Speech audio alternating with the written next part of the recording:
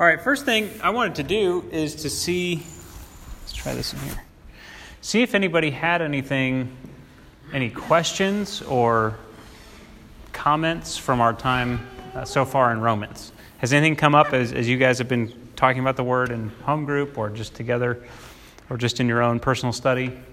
There are some head-scratching verses in Romans, but there's also some really awesome stuff. So I wanted to give opportunity if anyone had either questions or like, whoa, look at this. Anybody have anything that you'd like to share? Thank you, guys. Oh, that's easy. I'm used to the one out at JCF, which like falls apart every time you look at it. Oh, we have the technology. Perfect. Anybody? You are allowed to share, and please do.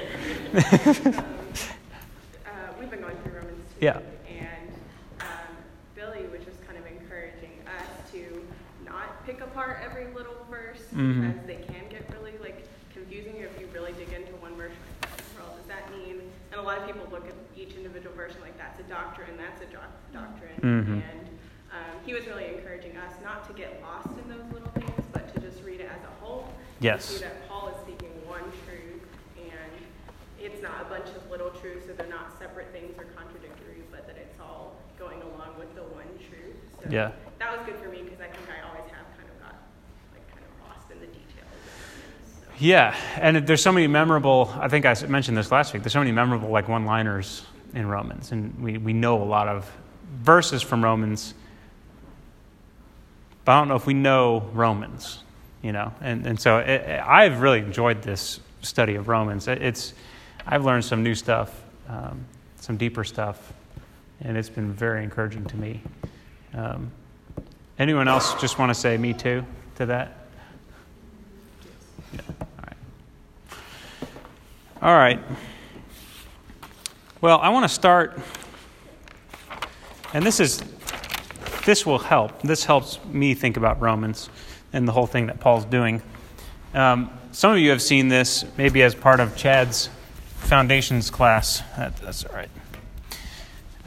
But I think this is from DeVern Fromke. So he sees kind of the purpose of God in this way, where here's creation. God creates man in His image to reflect His glory, to be His, to bear His image, to be fruitful and multiply and fill the earth with more like that. And that was kind of going on for a little bit, and then man fell, right? And so I'm a horrible artist, so I'll just do some frowny face. Man fell, all right, and God knew that this was a possibility, so He had arranged ahead of time to, should man fall, here's what we're going to do to get them back. And so He had a plan all along, and He worked it. The whole Old Testament is the unfolding of that plan. And what redemption does, salvation, the cross, it brings us back to where we should have been going, right? This progression, just increasing in the glory of God, growing in the knowledge of Him, growing in Christ-likeness, growing in partaking of the divine nature, as Peter would say. So now we're back, and we can continue on this path. And Romans tells about this. Romans 5-8 is a lot about this, okay? How we fell, and God got us back.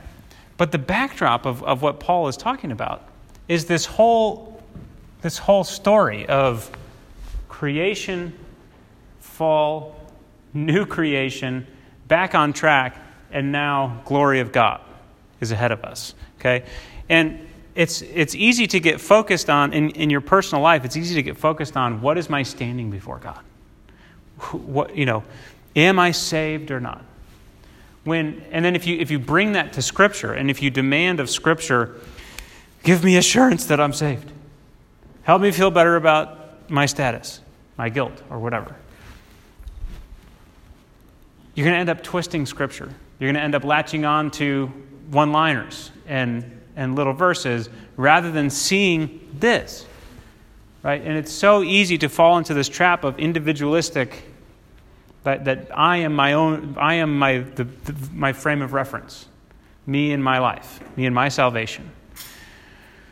And if you bring that to Romans, you'll get lost in the weeds, big time.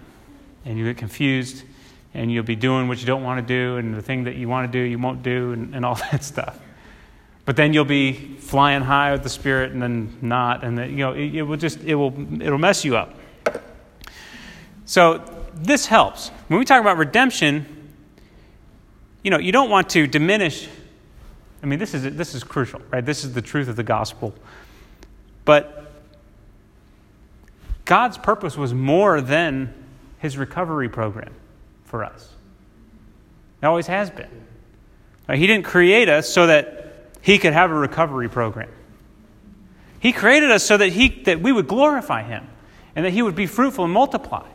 And that the image of God would spread, and that he would have this relationship with his sons and daughters in which they were growing and multiplying, and God was just increasing. And the love, right, when God created mankind, it was out of love. He said, let us create man in our image. Okay, that's plural. That's Father, Son, and Holy Spirit together in perfect love, perfect unity, saying, more of this. And that's what we were created for. So the recovery program is important, obviously. But how much more important is the original intention, right? The grand purpose of God that started before sin and continues way after the end of time. Okay? So that helps me think about it. There's one way of looking at the story where you focus on that fall to redemption, but then if you zoom out and see all the way before and all the way after, it helps a lot. And so my prayer in these days, as I said last week, is for us to be captured with, what is this purpose? What is this purpose? And thank God that he's got us back on track, but so what? What are we back on track to do? And Romans 12 through 16 will give us that really well, and several of other Paul's letters. So let's review real quick the 4 big chapters of Old Testament, okay? And we'll talk a little bit about them. You can't do this enough when you're reading Romans, okay? This might get tedious to you, but it should not. Every time I think through, all right, Adam, Abraham, Moses, David, I read Romans better. So, Adam, anytime we're talking about creation of the world, mankind, humanity, the image of God, the glory of God. When you see the glory of God a lot of times in Paul, he's talking about image bearing the image of God, reflecting, not like a mirror, but refracting the image of God. Abraham walked with God in faith. So anytime we're talking about faith, this is the pattern. Now, faith is definitely more than intellectual belief. Okay? I'll say a little bit more about that in a second. Family, offspring, descendants. This is Abraham territory. Promise. Circumcision was given to Abraham. That was pre-Moses. Inheritance. Heirs. This is the promise to Abraham. Now Moses, and I made a glaring omission last week when I was talking about Moses, because I mentioned that it was the Torah, the written law of God, the code. But also, anytime there is language that has to do with slavery, bondage, deliverance, we're talking about that Moses chapter. God brought his people out of slavery. He set them free. Redemption. That's an Exodus term. So Torah and Exodus. And I can't believe that I left that out, because that is, talk about the recovery program, that is the pattern for the recovery program. We are in bondage. God comes, and we're in bondage to something greater than us. And this is really important in Romans 5-8, obviously. Slavery, freedom. We're in bondage to someone greater than us. Pharaoh is a type of sin or Satan. Okay, God comes and he destroys the power of Pharaoh. Buries it in the water. Baptism, right? So all of that language, we cannot read Romans 5-8 without remembering that aspect of the Moses chapter. And then David he's the anointed one, the Messiah. He is the man, the representative of the nation, through whom the nation receives blessing, and through whom the nations will receive blessing once the law of God is lived out. When the king is on the throne, delivering the law to the people, then the world will be blessed. And that king will be the king of all kings. So, Messiah, Christ, kingdom, reign, and so on. So, Romans, let's buzz through the outline of Romans again. And again, we can't do this enough. Big picture, big picture, big picture. Romans is all about big picture. 1-4 is about how the gospel reveals God's covenant faithfulness, his righteousness.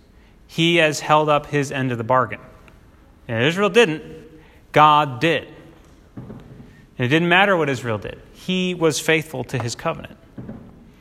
And he's dealt in two ways, right? He chose Abraham for a couple reasons.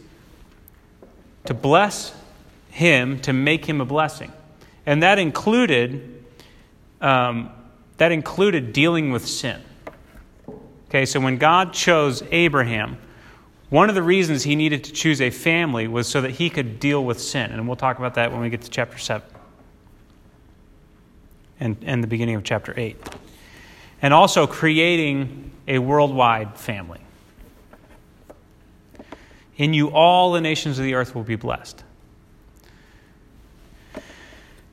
5-8 have to do with the fact that now the worldwide family, this true family of Abraham, is the true Israel. That Israel, according to the flesh, is no more. And there is a new thing happening. And it's the worldwide family, which includes faithful Jews and Gentiles. But it's all under Christ now. And so the worldwide family is the true Israel and is therefore the true humanity. There's a new mankind in Christ. And therefore, by the Spirit, this new mankind, the people who are in Christ, are the people in whom all the purposes of God for the human race are being fulfilled. All these things that God wanted humans to do and be and reflect, that we got off track, now in Christ we can continue to do that. Okay? 9-11 have to do with, so what about Israel? What then of this long history of Israel according to the flesh? What's the deal? And then 12-16 are how the church must now live as this new mankind. Now, this new humanity. And in united in our fellowship with each other and in our mission. Okay? So, let's go to chapter 5.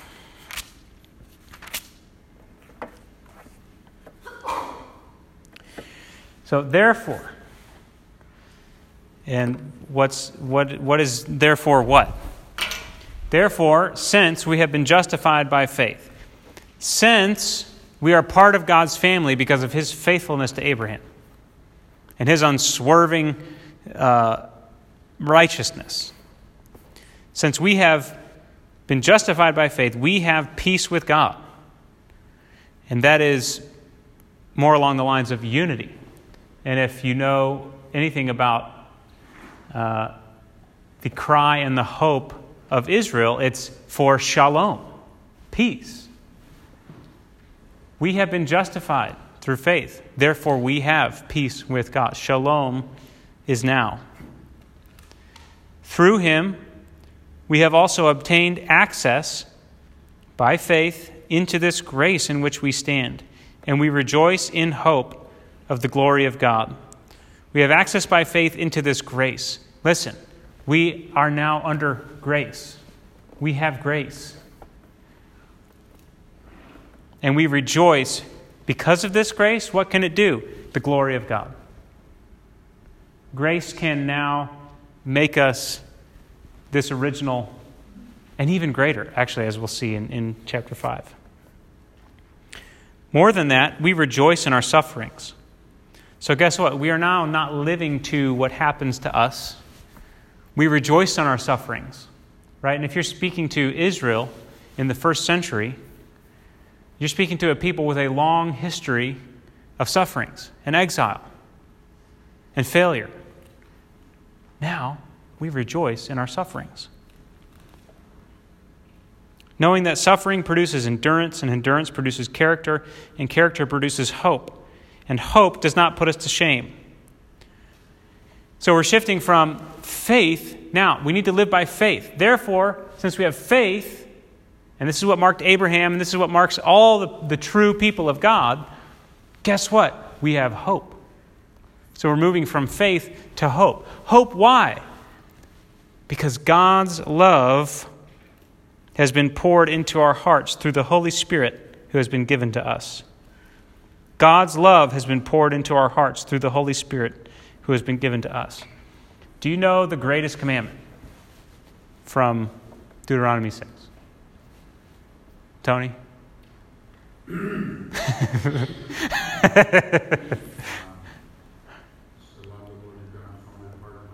Yeah. Yeah. Yes. Yes. Hear, O Israel, the Lord your God is Lord alone. It's only him. You will love him. Now guess what? God's love has been poured into our hearts through the Holy Spirit. Guess what, Jew? Hear, O Israel. Hear. That's faith. Hear, O Israel. Listen and do. That's what faith is. Hear and do. Hear, O Israel. Love God. So do you see this? Faith. Listen. Now, you are loving God. Guess what? By the Holy Spirit. So this greatest commandment, the fullness of what makes you an Israelite, that you love the true God with your heart, your soul, your mind, your strength, that's been poured into your hearts by the Holy Spirit. That love. And there's some discussion whether it's like God's love for us or our love for God. I don't know if that's important to work out. Because God's love for you, as we see in the rest of this section, God's love for you becomes your love for God. Okay? God's love has been poured into, it's in Greek, it's the love of God, has been poured into our hearts through the Holy Spirit who's been given to us. For while we were still weak, at the right time, Christ died for the ungodly. Whoa. You can love God with all your heart, soul, mind, and strength. Why? Because he died for you while you were still a sinner. You want to know what love is? That's what love is. For one will scarcely die for a righteous person, though perhaps for a good person one would even dare to die. But God shows his love for us in that while we were still sinners, Christ died for us. Since therefore we have now been justified by his blood, much more shall we be saved by him from the wrath of God. Guess what? The judgment is coming, right? Chapters 1 and 2 say judgment is coming, and everyone's going to receive judgment according to what they've done in the flesh. All are going to give an account. God's going to judge the secrets of man by Jesus Christ. That's what he says, according to my gospel. We will be saved by him from the wrath of God. For if while we were enemies, we were reconciled to God by the death of his Son, much more now that we are reconciled, shall we be saved by his life. So listen, you do not have to worry about the wrath of God if you are in Christ. If you understand that He already died for you while you were a sinner, what are you worried about at the last day? Live in that love. You don't have anything to worry about. Live in that love. Receive that love. Walk according to that love and nothing else, and you have nothing to worry about on the last day. More than that, we also rejoice in God through our Lord Jesus Christ, through whom we have now received reconciliation. Now we get into a sticky part here. Not sticky, dense. That's a better word for it. Therefore, just as sin came into the world through one man, and death through sin, and so death spread to all men because all sinned. Now, put a little marker there, and then put a little marker at the end of verse 17. Because 13 through 17 are all a parentheses. Okay? So death spread to all men because all sinned. And then it picks up back in verse 18. Therefore, as one trespass led to condemnation for all men, so one act of righteousness leads to justification. Now, in between there, we have a couple things.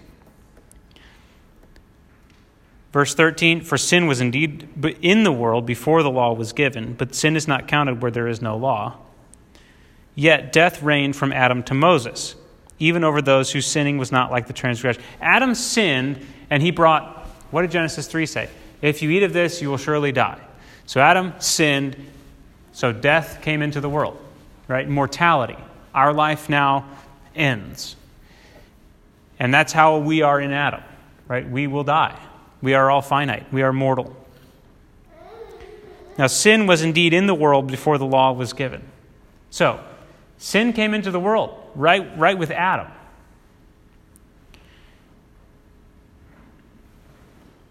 And death reigned from Adam to Moses. So guess what? Death now through Adam's sin is the inheritance we have from Adam. Death.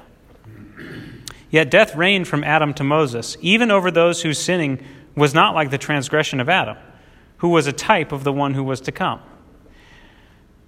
Okay, so Adam's sin brought death into the world. We now partake of that death. Now, we're not guilty for Adam's sin. We're guilty for our own sins. But we will die because Adam's sin brought death into the world, to the human race. But the free gift is not like the trespass. For if many died through one man's trespass, much more have the grace of God and the free gift by the grace of that one man, Jesus Christ, abounded for many. So guess what? This sin that brought death into the world, we now have a free gift that brings. So it's much more, and you'll keep hearing him say this. Much more do we have Jesus. Why? Because Adam was a glorious man. He was not fallen yet, and then death came, and now we all die. Now Jesus comes in the likeness of sinful flesh. He didn't sin, but he was in a mortal body, right? And he, through his death, rights Adam's wrong and then also does away with death.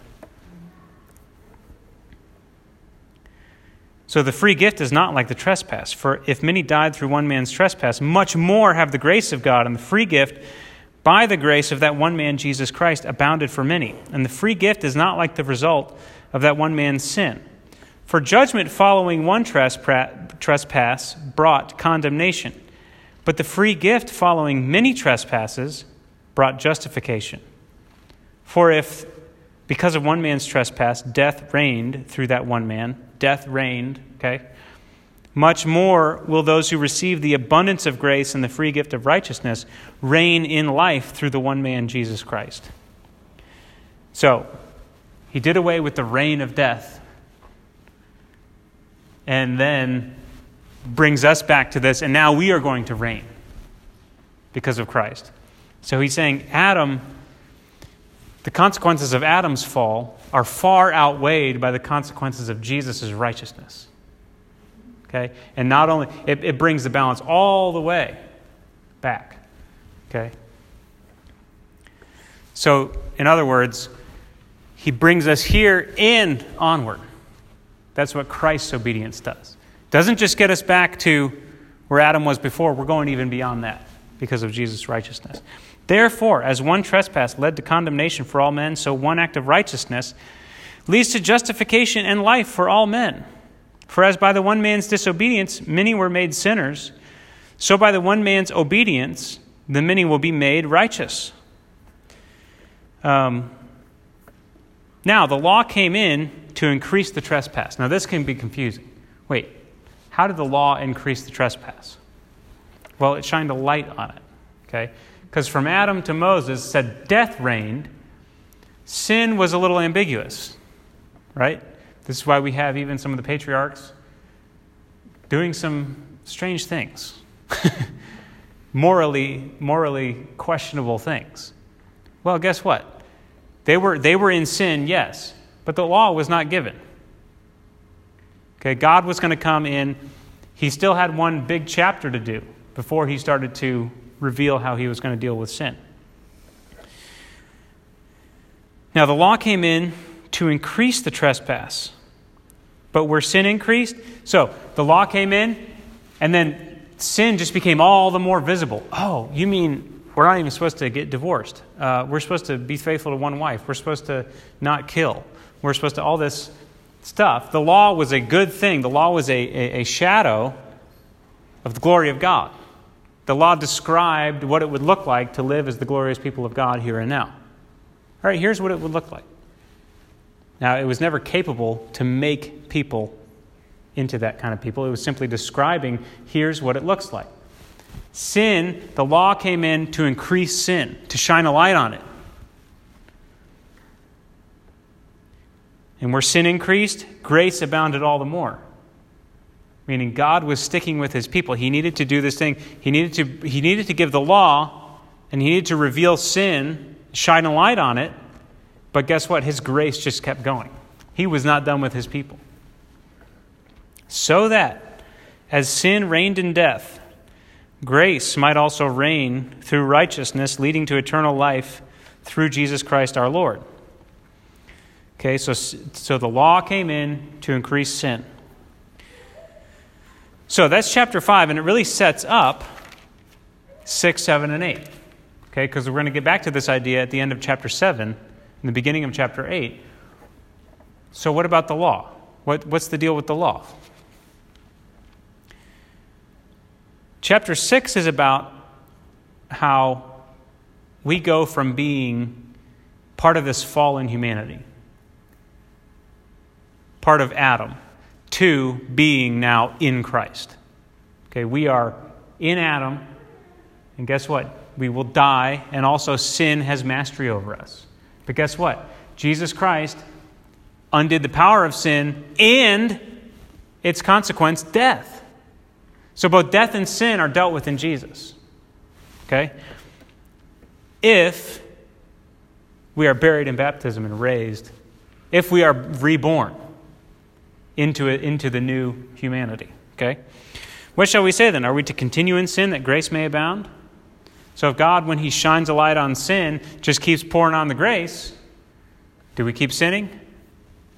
No, that's stupid. And the phrase here is very polite in English, in the English Standard Version, by no means. But it's like, definitely not. God forbid. Okay? Like, absolutely not. How can we who died to sin still live in it?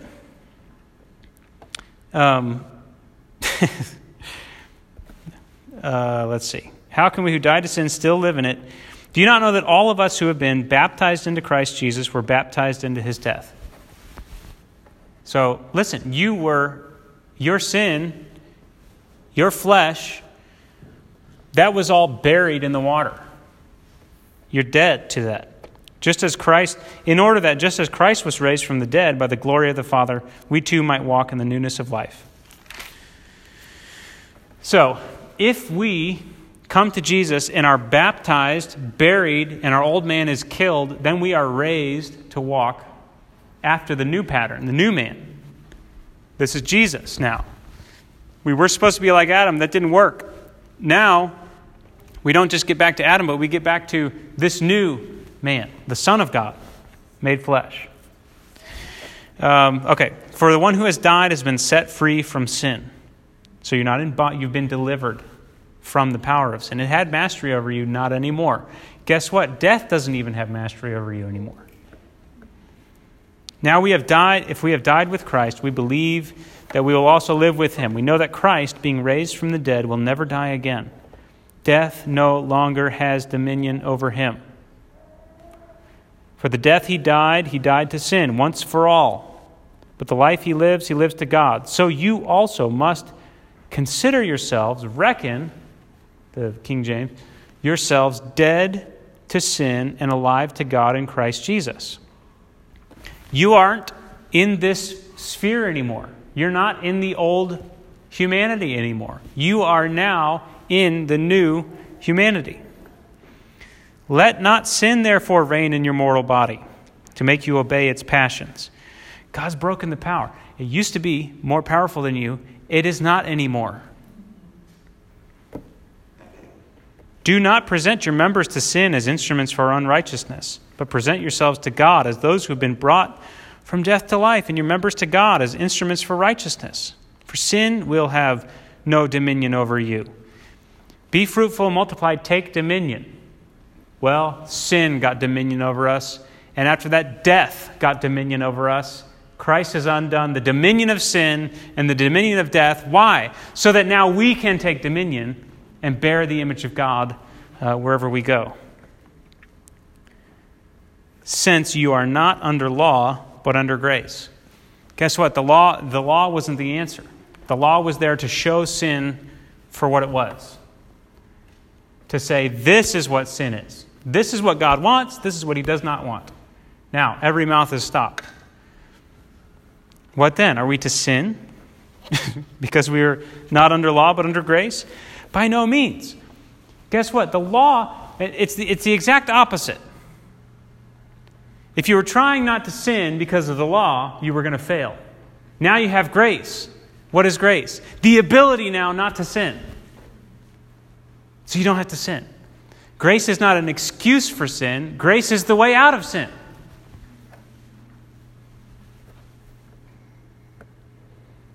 By no means. Do you not know that if you present yourselves to anyone as obedient slaves, you are slaves of the one whom you obey, either of sin, which leads to death, or of obedience, which leads to righteousness? Thanks be to God that you who were once slaves of sin have become obedient from the heart to the standard of teaching to which you were committed, and having been set free from sin, have become slaves of righteousness. Now I'm speaking in human terms, right? Because what's he talking about? Slaves of righteousness. Well, guess what that means? The glory of God in your life. And the human terms is we are now in bondage to righteousness, which is a very ironic way of saying we are now radiating with the glory of God. I'm speaking in human terms because of your natural limitations. For just as you once presented your members as slaves to impurity and to lawlessness, leading to more lawlessness. Now, we saw this back in chapter 1. God gave them over to passions, right? And they just, whatever you want, you do. That's the reign of sin. Guess what? You're not subject to that anymore. When you were slaves of sin, you were free in regard to righteousness, but what fruit were you getting at the time? What were you getting at that time? For the end of those things is death. But now you have been set free from sin and have become slaves of God. And the fruit you get is sanctification, and its end, eternal life. Right? The fruit you get for just all this gorging yourself with your passions is death. And the fruit you get for making yourself a slave to God is glory, immense glory. For the wages of sin is death, but the free gift of God is eternal life in Christ Jesus our Lord. You cannot overcome sin, but if you are under grace, you overcome sin. So, chapter 7 is about being released from the law. And there's a couple things here we need to keep in mind. He's talking about going out of the legacy of Adam into the dominion of Christ. And so just really quickly, he says there's been a death. You're no longer bound to the law. You can now be bound to another husband. You have died to the law through the body of Christ. So that now you can basically live what the law was always trying to do, but it couldn't do. But now you can do it. We are released from the law, having died to that which held us captive. This is verse 6. So that we serve in the new way of the Spirit, and not in the old way of the letter or the written code. So we don't relate now to regulations. We are filled with the very life that's living what the law is trying to do. And it's an empowering thing. It's not from the outside, it's from the Spirit. So what should we say then? Is the law sin? And this is the big question. What's with the law? If it's incapable of bringing about what God wants, is it bad? Is it sin? Definitely not, he says. Yet if it had not been for the law, I would not have known sin. So sin was there, again, to make sin known to be sin. For I would not have known what it is to covet if the law had not said, you shall not covet. But sin, seizing an opportunity, now this is Satan language. He's an opportunist, right? When he had finished tempting Jesus, he departed until an opportune time. Okay? Sin, seizing an opportunity through the commandment, produced in me all kinds of covetousness. And I want you to see that sin in this section is a very active and malicious force, the way it's described. Sin. It's almost as if it's Satan. Okay? Because the language is used, what did the serpent do in the garden? Hey, Eve, what did God say? That's sin seizing an opportunity through the commandment to produce an evil desire. That's what this is. But guess what? That's the old Adam. As we're talking about the old Adam here. For apart from the law, sin lies dead. I was once alive apart from the law, but when the commandment came, sin came alive and I died. The very commandment that promised life, which is what the law says. If you live this way, it's life. Over and over, when there's blessings for you, if you do this, there are curses for you if you don't. All through the Torah. This brings life to you. It proved to be death to me. For sin, seizing an opportunity through the commandment, deceived me and through it killed me. So it created the lack of faith. Oh, well, this commandment means that God doesn't love you. That's really what he was telling you. This commandment means that God is enjoying something that he wants to reserve for himself. This commandment means fill in the blank. And that's how sin works. So the law is holy, and the commandment is holy and righteous and good. So did the law bring death to me, that which is good? Definitely not. It was sin, producing death in me through what is good, in order that sin might be shown to be sin, and through the commandment might become sinful beyond measure. Now listen, we'll get to chapter 8. But here he says, at the beginning of chapter 7, he says, brothers. Do you not know, brothers, for I am speaking to those who know the law. So he says, guys, I know your plight. Okay, I am a Pharisee. I have the law. I love the law. I give my life to do the law. But let me tell you something. That law cannot get you where Jesus can get you. Okay? But it's not bad. It doesn't mean it's bad. And so he's saying, brothers. And so this part where he starts going, all right, I desire to do the right thing, but I can't do it. He's talking to his brothers. The people who lived in that zeal like him. But it was never going to produce the kind of righteousness that God was looking for. Now we know that the law is spiritual, but I am of the flesh, sold under sin. So he is taking the persona of someone who is zealously trying to keep the law. But it's not going to work ultimately. So when he says, I do what I do not do, I do not do the good I want, but the evil I do not want is what I keep on doing. I find it to be a law that when I want to do right, evil lies close at hand. And that's a throwback to the story of Cain, right? You remember when he says, Cain, if you do well, it'll go well with you. But if you do evil, sin is crouching at the door. So he says, when I try to do good, sin's crouching at the door. And it says, its desire is for me, but you must rule over it. But you can't until Jesus comes. So I delight in the law of God. Wow, what a great life. This commandment is great. I can't do it. And so he's saying, listen, under the law, this is as far as you get. Man, this is a good thing. I wish I could do it. And that is the body of death, he says. That's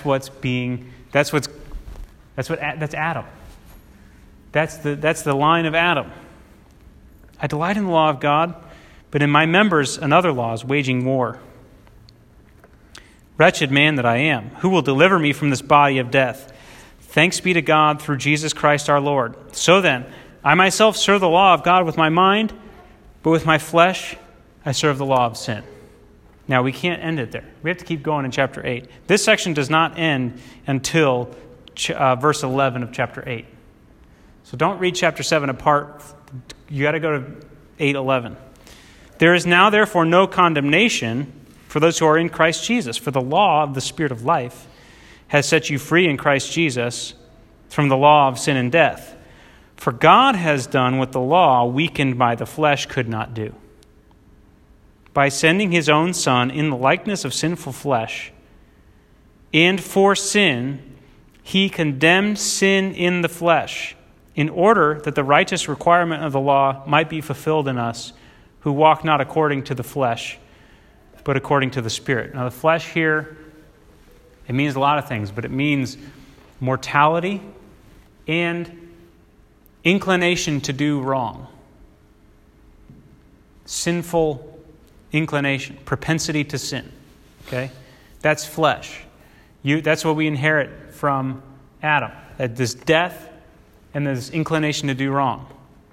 And God has destroyed that. Now, this is important that he says that God condemned sin in the flesh in killing Jesus.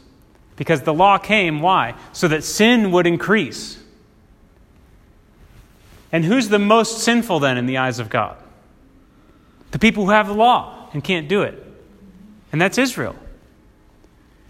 So what God was doing, and try and follow this. This is incredible. What God was doing, he chose Abraham. He said, this is what I want to do. I want to bless you, make you a great nation, so that all the families of the earth will be blessed. What was the final test of Abraham's faith? Yes. And then how did God bring him through that? He provided a sacrifice. There's something deep in that God was saying, look, this should tell you something about how I am going to deal with the sin of the world through you and your family. Right? Because part of the blessing of the world was to turn them from their sin, to help deal with their sin. Now, this is the part that Israel forgot. They didn't hold up to this. They thought that they were chosen to be the elite people in the earth. No, they were chosen to redeem the world, Now, how does God redeem? By sending his own son. So here's what was happening. He chose Abraham, told him what he was going to do. God had all along, he knew that he was going to send his son. This was the plan. He knew the lamb was slain from before the foundation of the world. God knew what he was going to do. And so he let sin increase. In fact, he sent the law so that sin would increase even more among his own people. And then he gave the covenant of David saying, listen, I'm going to put an anointed one at the head of my people who's a representative of everything I love. Now this is Messiah. Now Jesus comes and he's the fulfillment to Abraham, the fulfillment to Moses, of everything the law was pointing to, and the fulfillment of the king. So he is, in one man, all of what Israel was supposed to do and be. And the sacrifice for the sins of the world. God put all of the sin, he heaped it on his people. You see that? He gave them the law so that all the sin, that they would become sinful beyond measure. So that in that one man, in that one representative, Messiah, he could condemn sin in the flesh.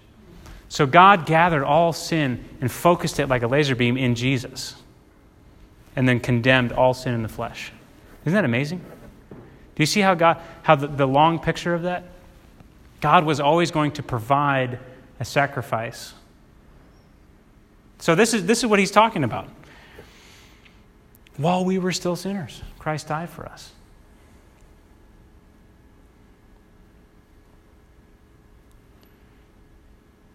Was the law good? Yes. The law describes the society of God that brings life into the world. But there was a key element missing. Okay? And it's the key element that Jesus comes to bring. So Abraham was chosen to bless the world, but also to deal with all the sin that was in the world, from Adam to Moses.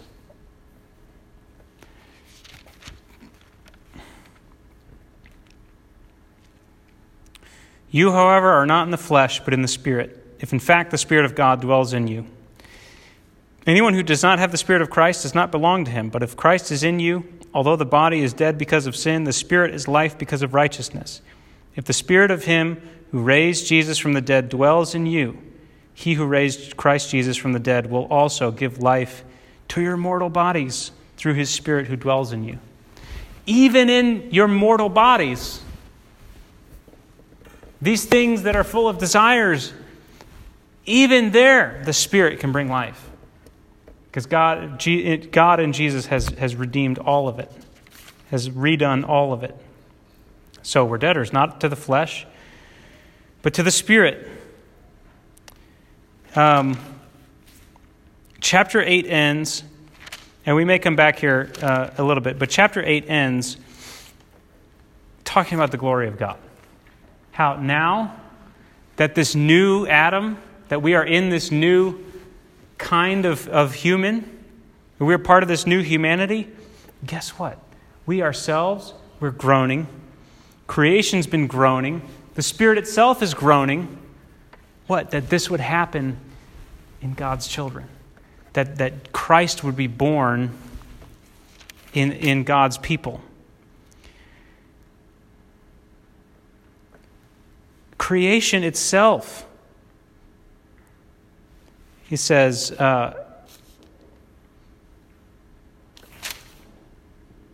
creation waits with eager longing for the revealing of the sons of God.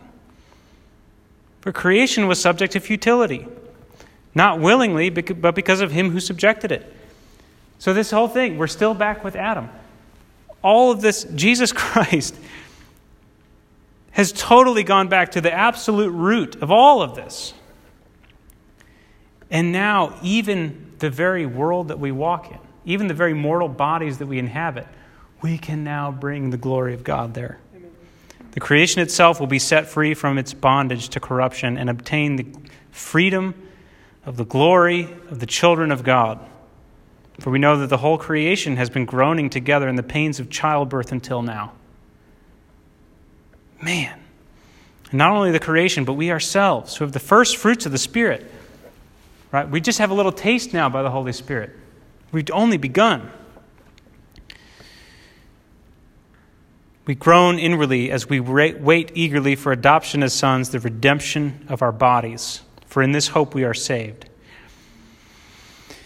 Okay, so then it says, we know that for those who love God, all things work together for good, for those who are called according to his purpose.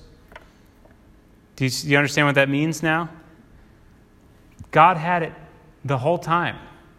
He was doing one thing the whole time, and that was bringing it all to Jesus, bringing it all to Christ, so that in Christ he could deal with all the sins of the world, and so that he could have this new family to do what Adam was always supposed to do. Okay? For those whom he foreknew, he also predestined to be conformed to the image of his Son, in order that he might be firstborn among many brothers. That's awesome. And those whom he predestined, he also called. And those whom he called, he also justified. And those whom he justified, he also glorified. This whole thing, this whole process is all about God's purpose moving forward. No matter how deep this got, God had it all along. And he was going to redeem us back to himself. And so at the end of chapter 11, he keeps talking about this. And it's like, well, so then what was all the stuff with Israel? And it's still highly significant. And we'll talk about that a little bit next week. But at the end, he goes, who can know the mind of the Lord as to instruct him? How inscrutable are his ways? And so as I'm reading this, it's like, how in the world, I mean, to even try and figure out, wait a minute. So when he created mankind, he had this plan in mind all along. That's unbelievable. He knew that he was going to send his Son, and that he was going to bring all things together in Jesus. And then the Old Testament is just the story of this plan this mystery slowly being revealed. And finally in the New Testament, it's revealed fully. And this is what Paul saw, and this is what he was trying to tell these people. All right, so I think, there couldn't be any better call to communion than to say, behold, the Lamb of God. In this body and blood, what are we declaring? We are declaring that God became flesh and dwelt among us, and that as a man, he poured out his life in obedience to the Father so that we could be redeemed. And I hope that means something more to you, even after our little time in the Word over these past few weeks. I hope that means something more to you. You have been redeemed. You can now reflect God's glory in the way that he originally intended. And it's all because that all happens as we seek Jesus, partake of Jesus, are filled with his Holy Spirit. And so here we're proclaiming the Lord's death. We're proclaiming that in this broken body and poured out blood, sin has been condemned in the flesh. We're also proclaiming in this body and blood that while we were still sinners, Christ died for us. And by his blood, we have been brought into the family. We have been justified. We have peace with God. And we can go on and on about what this means to take communion every week. That we are now no longer under the dominion of sin. But because of this act of sacrifice, sin's dominion over us has been broken. And death itself no longer has dominion over us because it has been broken. Every consequence of sin has been defeated. And every glorious intention of God is now possible by the Holy Spirit in our lives. And so let's just take some time and reflect on that. Maybe the Holy Spirit wants to say something to you in particular, to put his finger on something and say that I have dealt with that thing in your life, and it will no longer have dominion over you. And because of that, you will glorify me in that thing. It will not hinder you. It will not deceive you. It will not seize an opportunity through the commandment and kill you anymore. Whether that's some passion that you struggle with, some desire of the flesh that you struggle with, or whether that's a doubt of the love of God for you, or a doubt of your place here among the people of God. God has dealt with every bit of that. And so let me just read. What shall we say to these things? God is for us. Who can be against us? If it's God working the plan, guess which plan is going to succeed?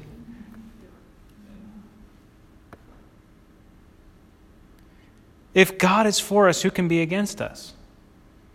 Because why? He who did not spare his own son. He'll go to that length to fulfill his promise. You cannot out-doubt God's faithfulness to his promise.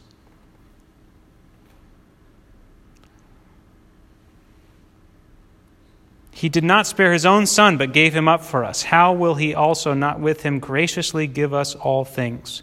Who shall bring any charge against God's elect? It is God who justifies. Who is to condemn? Christ Jesus is the one who died. More than that, who was raised, who is at the right hand of God, who is indeed interceding for us. Who shall separate us from the love of Christ? Shall tribulation or distress or persecution or famine or nakedness or danger or sword? As it is written, for your sake we are being killed all the day long. We are regarded as sheep to be slaughtered. No. In all these things we are more than conquerors through him who loved us.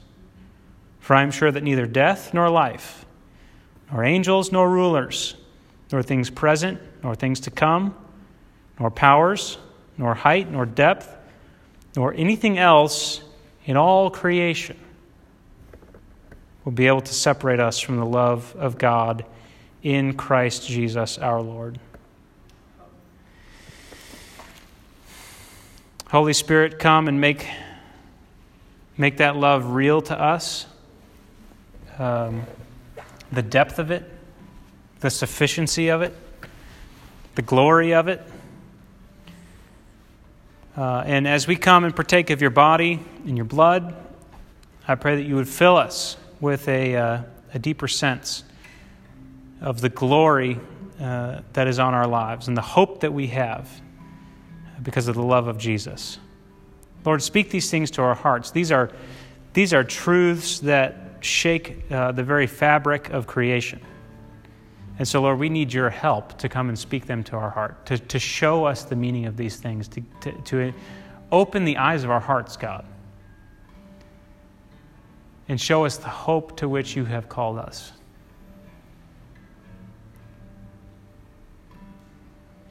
God, I pray that our lives would revolve around this, that our lives would be just a minute-to-minute sacrifice, Lord, as we read in chapter 12, a living sacrifice because of how good and how gracious and how powerful and wise and faithful and righteous you are. You deserve so much praise, God. And so we come humbly to your table and we confess our need for you. We confess that in Jesus we have everything and that there is nothing that can separate us from your love. And if that's your confession, if you say that there is nothing but Jesus that is good about you, come and partake of this.